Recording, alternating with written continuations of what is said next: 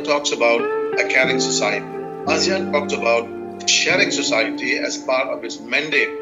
But as you can see, it is not realizing any of that effort in the case of the Rohingyas. To be completely candid, I think ASEAN has been pathetic in its handling of the crisis in Rakhine Strait. The ASEAN still seem to be very relaxed and very easygoing and ignorant to the situation. And I feel like we are abandoned by ASEAN.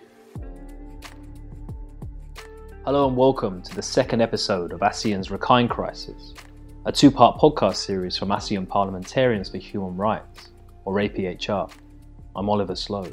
This series examines the response of the Association of Southeast Asian Nations, or ASEAN, to the ongoing crisis in Myanmar's Rakhine State, following the devastating military-led crackdown on the Rohingya population that began on the 25th of August 2017. The attacks saw thousands killed, women and girls raped, hundreds of homes and entire villages burned to the ground.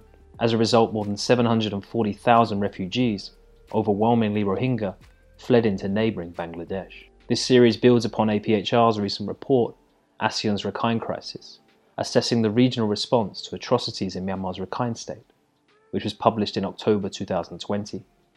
You can read the report on our website, aseanmp.org. Ahead of the 37th ASEAN Summit this week, in this episode we'll be assessing the role ASEAN has played in addressing the atrocities in Myanmar's Rakhine State and offering recommendations about what it can do to help resolve the protracted issues in the future. This series is part of our new podcast channel, Advocate by ASEAN Parliamentarians for Human Rights, and also includes our recent four-part series, Parliamentarians at Risk. Please listen, share, subscribe and leave reviews wherever you get your podcasts. Thanks for listening.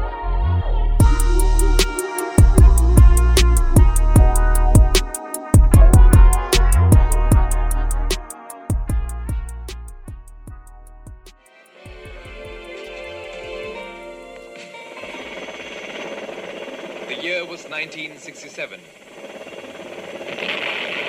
The war in Vietnam was escalating.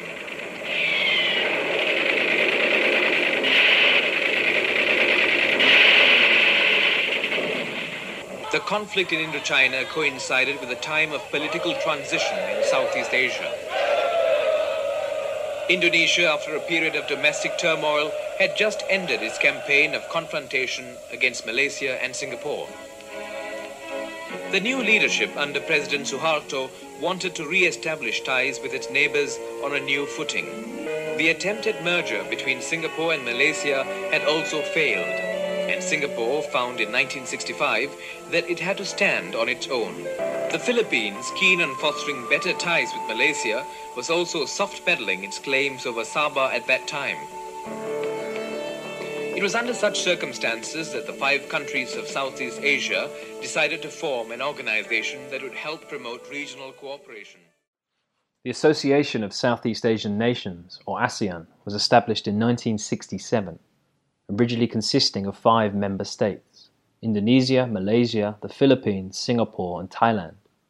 In 1984, it expanded to include Brunei Darussalam, and again in the 1990s when Cambodia, Laos, Myanmar and Vietnam were accepted into the fold. Timor-Leste has applied to become the bloc's 11th member. Much of ASEAN's work is coordinated out of its secretariat, which is located in the Indonesian capital, Jakarta. However, chairmanship of the grouping rotates among member states on an annual basis, and each chair is responsible for holding the ASEAN Summit and other meetings. Vietnam is the current chair, with Brunei Darussalam set to assume the role in 2021. The leaders of all ASEAN countries, the 10 nations, are all attending this ASEAN Summit and related summits. Your Majesty, Excellencies, distinguished guests, ladies and gentlemen, a very warm welcome to the opening ceremony. Its supreme policy-making body is the ASEAN Summit, which is held twice annually and is typically attended by its members' heads of state. Among the decisions made at the summit is the appointment of the ASEAN Secretary-General, a role that is held for a non-renewable term of 5 years. It is currently held by Dato Lim Jock Hoi of Brunei Darussalam, who was appointed in January 2018. From its earliest days, ASEAN has been guided by the principles of sovereignty, non-interference and consensus among its members, which are embedded in all of its entities and institutions. Often referred to as the ASEAN Way, the approach places emphasis on consensus and engagement over criticism and isolation. For its supporters, it's an essential strategy that ensures harmony among states and secures continued regional dialogue and cooperation. For its critics, however, it's a mere excuse to turn a blind eye in a region where government's respect for human rights is hardly universal. Charles Santiago, a Malaysian MP and APHR's chair, has been highly critical of ASEAN's policy of non-interference. Now, clearly, if you ask an ASEAN leader, he will say, we do not want to be involved in the affairs, the internal affairs of another nation. But this, in my view, is an excuse to not get involved in the slaughter of the Rohingyas in Rakhine State. When it comes to business, investments, and trade agreements, ASEAN requires each of the countries to actually outline the progress involved in each of the member nations. But when it comes to political matters and when it comes to the slaughter of Rohingyas, it becomes an internal issue. But when it comes to the issue of business, investment, trade agreements, then the issue of non-interference does not exist. ASEAN and Myanmar's relationship has long been a complicated one. When Myanmar joined the bloc in 1997, the country was widely viewed as a pariah state, in large part due to the appalling human rights record of the ruling military junta. As a result, the decision to accept Myanmar into the fold was controversial. For ASEAN leaders at the time, however, the move was geopolitically strategic, aimed at countering the influence of China, and to a lesser extent India, in Myanmar, and thus in the region as a whole. Some, perhaps generously, credit this policy of engagement with playing a significant role in Myanmar's political transition since 2011. For its part, Myanmar had become economically reliant upon China and welcomed the opportunity to pull away from its neighbour's sphere of influence. China's role in Myanmar, politically and economically, however, remained significant. ASEAN's principle of non-interference has not always held true, especially when it comes to Myanmar and its dismal human rights record. In 2005, ASEAN leaders pressured Myanmar to forfeit its role as the bloc chair the following year, after the US and EU governments threatened to boycott ASEAN meetings. While amid the 2007 anti-government demonstrations remembered as the Saffron Revolution, the 9 other ASEAN foreign ministers expressed their, quote, revulsion over Myanmar's crackdown on peaceful protesters and called on authorities to, quote, immediately desist from the use of violence. A year later, the bloc dispatched an emergency rapid assessment team to Myanmar after Cyclone Nargis devastated large parts of the country's south. In the wake of Cyclone Nargis, the huge storm has become the world's worst natural disaster since the Asian tsunami of 2004. More than 135,000 people are feared to have died. As Nargis swept over the rice paddies of the Irrawaddy Delta, it pushed a wave more than 3 meters high, 40 kilometers inland. Babies were ripped from the arms of their parents. Husbands clung in vain to wives as the waters rose in the darkness. Tens of thousands of people clung to trees and debris for hours. By dawn, many realized their villages and many of their friends and families had simply been washed away.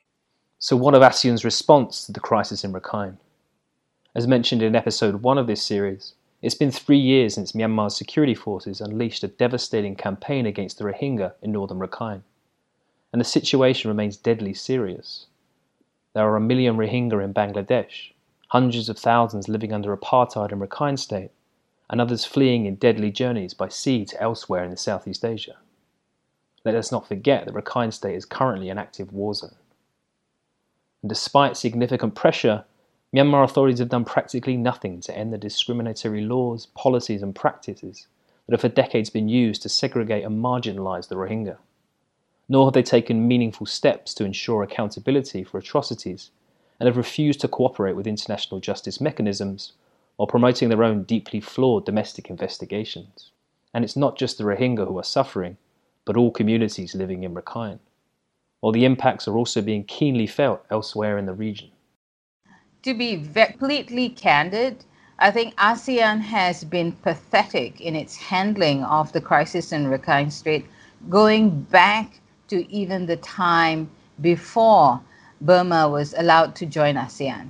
ASEAN actually needs to do so much more to make up for the gaps that it has created in its own response and how it's enabled the crisis to take place. That's the view of Debbie Stoddart from the human rights and democracy advocacy group ASEAN Burma. Stoddart, a long-term activist on issues in Myanmar, said ASEAN has been ineffective in responding to the issues facing the Rohingya going back several decades. In a report published in October, ASEAN's Rakhine Crisis assessing the regional response to atrocities in Myanmar's Rakhine state, APHR found that the scale of the crisis in the state has created a major challenge for ASEAN.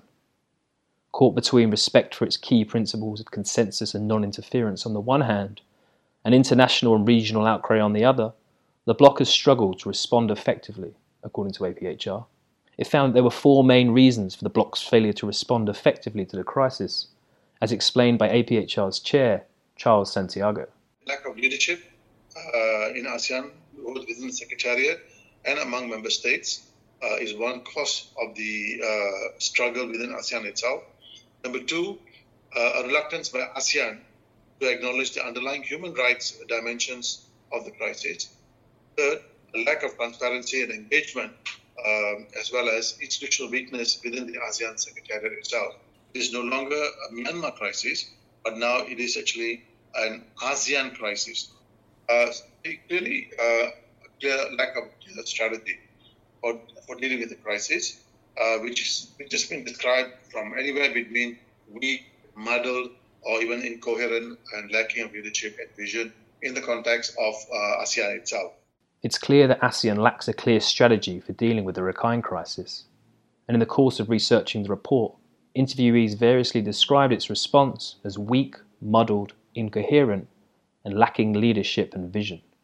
This is largely a result of its principle of non-interference, especially as Myanmar has consistently asserted, and continues to do so, that the issue is an internal one.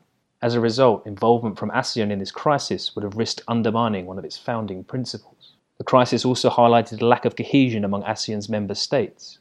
Some countries, such as Malaysia and Indonesia, wanted to see a stronger response, while others such as Cambodia, Laos, the Philippines, Vietnam, and of course Myanmar, said the issue was an internal one and thus adopted the approach of non-interference. It's worth noting that these countries themselves have generally poor human rights records, and likely felt that speaking out would have drawn attention to problems in their own backyards. As one former ASEAN government official said, people living in glass houses are wary of throwing stones. Another challenge was presented by the weakness of the ASEAN Secretariat itself. A former ASEAN member state government official said that the bloc is lacking a Secretary General who could have led a more coordinated approach and shown leadership and diplomatic skills in engaging Myanmar. This lack of cohesion and a long-term vision for ASEAN and Rakhine State, coupled with its unwavering commitment to consensus among its members, allowed Myanmar authorities to step in, control the narrative, and dictate what issues ASEAN officials engaged on, how, and with whom. This resulted in ASEAN's interventions focusing on so-called low-hanging fruit and failing to address the most fundamental issues. Here's Santiago again. Broadly, one can say the lack of cohesion and long-term vision in ASEAN, for ASEAN in Rakhine, combined with the commitment to consensus among its members. This is the non-interference principle, has allowed Myanmar authorities to control the ASEAN narrative. This is an important point, where ASEAN's narrative is now being dictated by the Myanmar government, and not the other way around. And when you dictate the narrative, then you also dictate what is the problem that needs to be addressed. However, as the crisis continued and the regional and international outcry showed no sign of abating, ASEAN's own credibility was increasingly being brought into question, and leaders realised that they needed to take action. As a result, it embarked on a series of initiatives that it hoped would address the situation. Unfortunately, however, the initiatives ASEAN pursued were focused only on the specific issues the Myanmar government had agreed upon, such as repatriation of refugees and humanitarian assistance. More sensitive topics, including the restoration of citizenship rights, restrictions on movement, enforced ethnic segregation, and the ongoing conflict in Rakhine, were all ignored by ASEAN. Wei Wei Nu, a Rohingya activist and founder of the Women's Peace Network, said that ASEAN governments lack an understanding of the crisis. We appreciate in the past, over the last few years, some member states has shown some sympathy and took some actions, but they are, given the seriousness and the scale of the crisis, it is very insufficient and ineffective. ASEAN need to recognize the importance of the addressing the root causes and ending impunity of the perpetrators. When we have these gross human rights violations, we cannot move forward without bringing justice for the victims and holding perpetrators accountable. For example, since its earliest days, ASEAN leaders have continuously reiterated the need to ensure the safe, voluntary and dignified return of refugees from Bangladesh. While these calls are being made by other actors, including the Rohingya, ASEAN's messaging on this issue makes no reference to the appalling conditions for the Rohingya who remain in Rakhine or the ongoing conflict there. Laura Haig, a human rights researcher, said it was important that Rohingya have the right to return to Myanmar, but can only do so under the right conditions. I think it's really important that we hear that consistently from many different voices within the international community, because it is the Rohingya's right to return. The idea that they could be repatriated now is, I mean, it's just not possible. Rakhine State is a war zone, essentially. There's a massive armed conflict going on, obviously, between the Tatmadaw and the AA. All of those restrictions that are in place on Rohingyas' lives and their movements remain in place. Not to mention the security forces, the soldiers who have been implicated in the genocide against them, haven't been held to account. You know, they're basically going ahead, going along with their businesses as they always have. So the idea that it would be safe is laughable, quite frankly. In some cases, ASEAN has also appeared, at least in principle, to support some of Myanmar's policies of segregation and persecution against the Rohingya. For example, when ASEAN delegates visited the refugee camps in Cox's Bazar of Bangladesh in 2019, they promoted the National Verification Card, or NVC, which is viewed by the Rohingya as a tool of their persecution. ASEAN and its member states are also providing financial aid and assistance in Rakhine State for projects such as schools and hospitals, seemingly without ensuring that all communities can access them. Here's Laura Haig again. Well, it's very well to say, we'd like to go in and build a hospital in Rakhine State, because Rakhine State is very poor. All communities there suffer, and it definitely needs development and infrastructure assistance. But, you know, it's one thing to say we'd like to build a hospital. It's another thing to build it in an area that, because of movement restrictions, Rohingya aren't able to access, or to build a hospital that has segregated wards between Muslims and Buddhists. And I don't think we've seen from ASEAN that level of understanding. In order to have a positive impact in Rakhine State, ASEAN must properly understand and acknowledge all aspects of the crisis, whether from a human rights, political, humanitarian, social or economic viewpoint. And there's really a simple way of achieving that, by engaging with civil society, humanitarian groups, and most importantly, the Rohingya themselves. Here's Charles Santiago. ASEAN had failed to engage the Rohingyas. While there have been efforts to meet the Rohingya refugees and representatives, many felt they were not meaningfully consulted, and the ASEAN representatives were echoing the Myanmar government's narrative.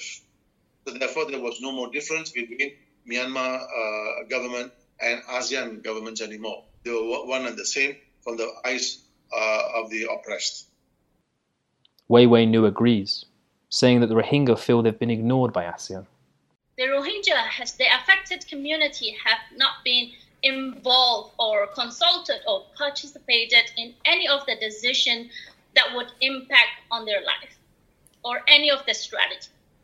And it is crucial that ASEAN include the people into the solutions, into the discussions, into the decision-making processes, and even implementations of those decisions. And I think this is very, very harmful. Without involvement of the affected community, we will never find any solution. And this is the same actually tactic of the Burmese government. It shows in genuinity. If they are genuine enough, whether Burmese government or the ASEAN governments, they must talk to the Rohingya people.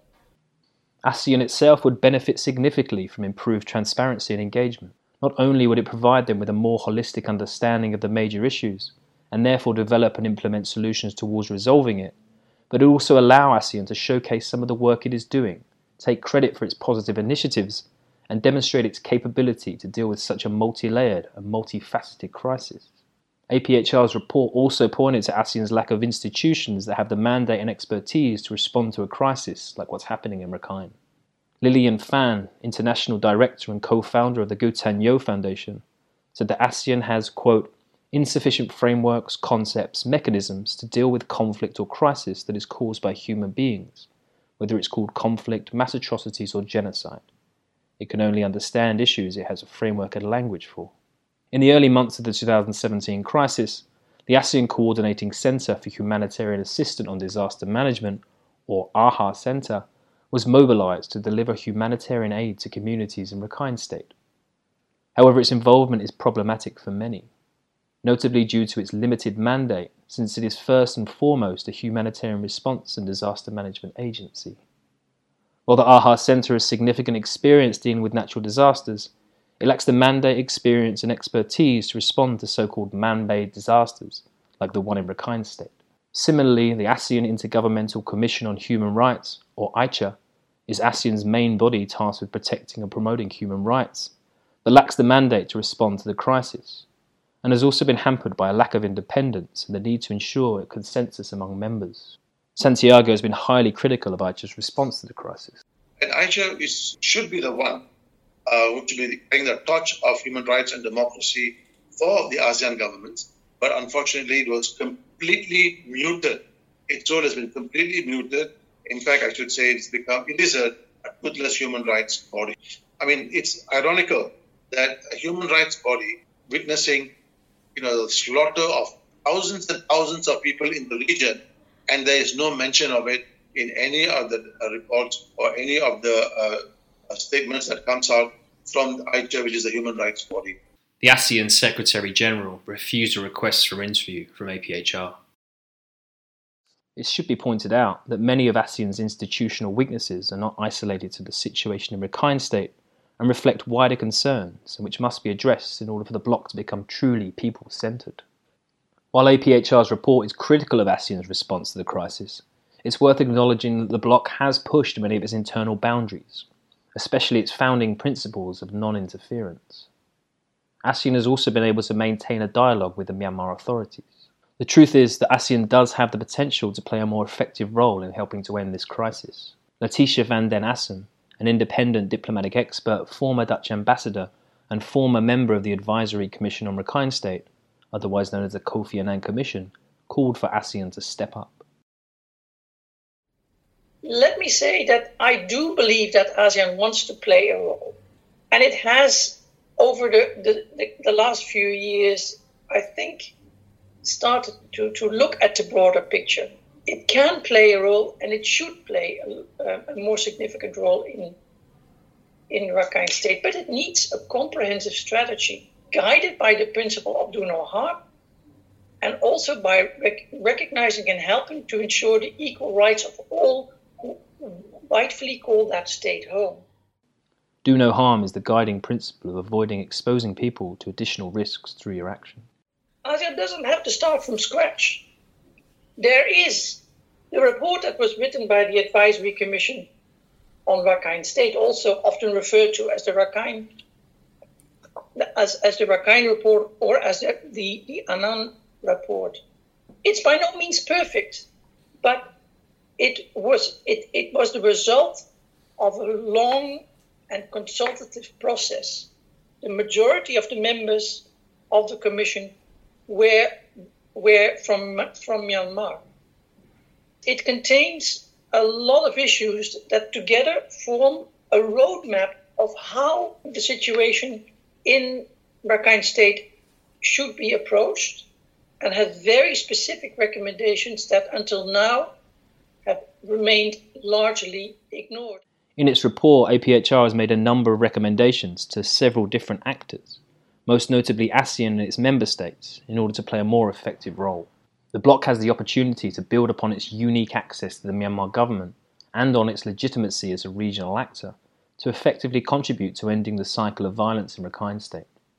To do so, it must first recognise that the crisis in Rakhine is not solely a humanitarian one, and therefore develop a holistic strategy that is guided by the principles of do no harm and non-discrimination. It must also use all political and diplomatic tools at its disposal to push Myanmar's government towards creating conditions that are conducive to the safe, voluntary and dignified return of displaced communities, regardless of ethnic or religious identity, and request regular progress updates.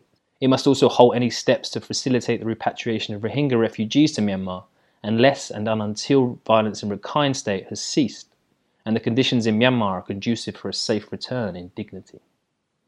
It must also acknowledge the Rohingya's identity and ensure meaningful consultation with and participation of the Rohingya in Myanmar, the refugee camps in Bangladesh, and their representatives in all decisions concerning their future.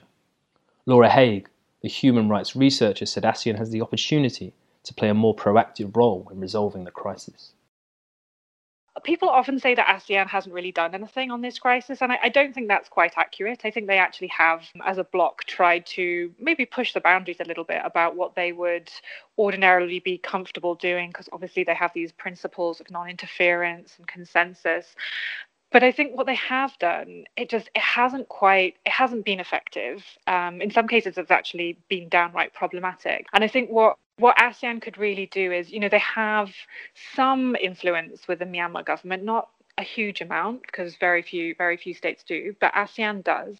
And I think ASEAN could play a really important role in pushing Myanmar to do some of the things that we know need to happen, around movement restrictions, around cooperating with international processes, around humanitarian access. ASEAN really needs to do a bit of a 180 and really start to look at this from the perspective of the Rohingya rather than the Myanmar government, which is what they're doing at the moment, and essentially giving the Myanmar government a bit of a free pass and allowing them to essentially dictate the narrative.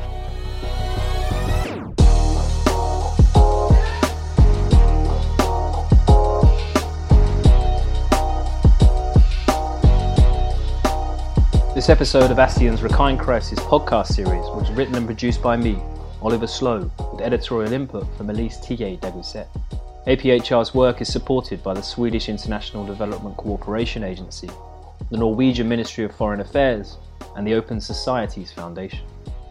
This series is part of APHR's new podcast channel, Advocate, which addresses some of the most important human rights developments in Southeast Asia. For more information about APHR's work, please visit our website, aseanmp.org. Thanks for listening.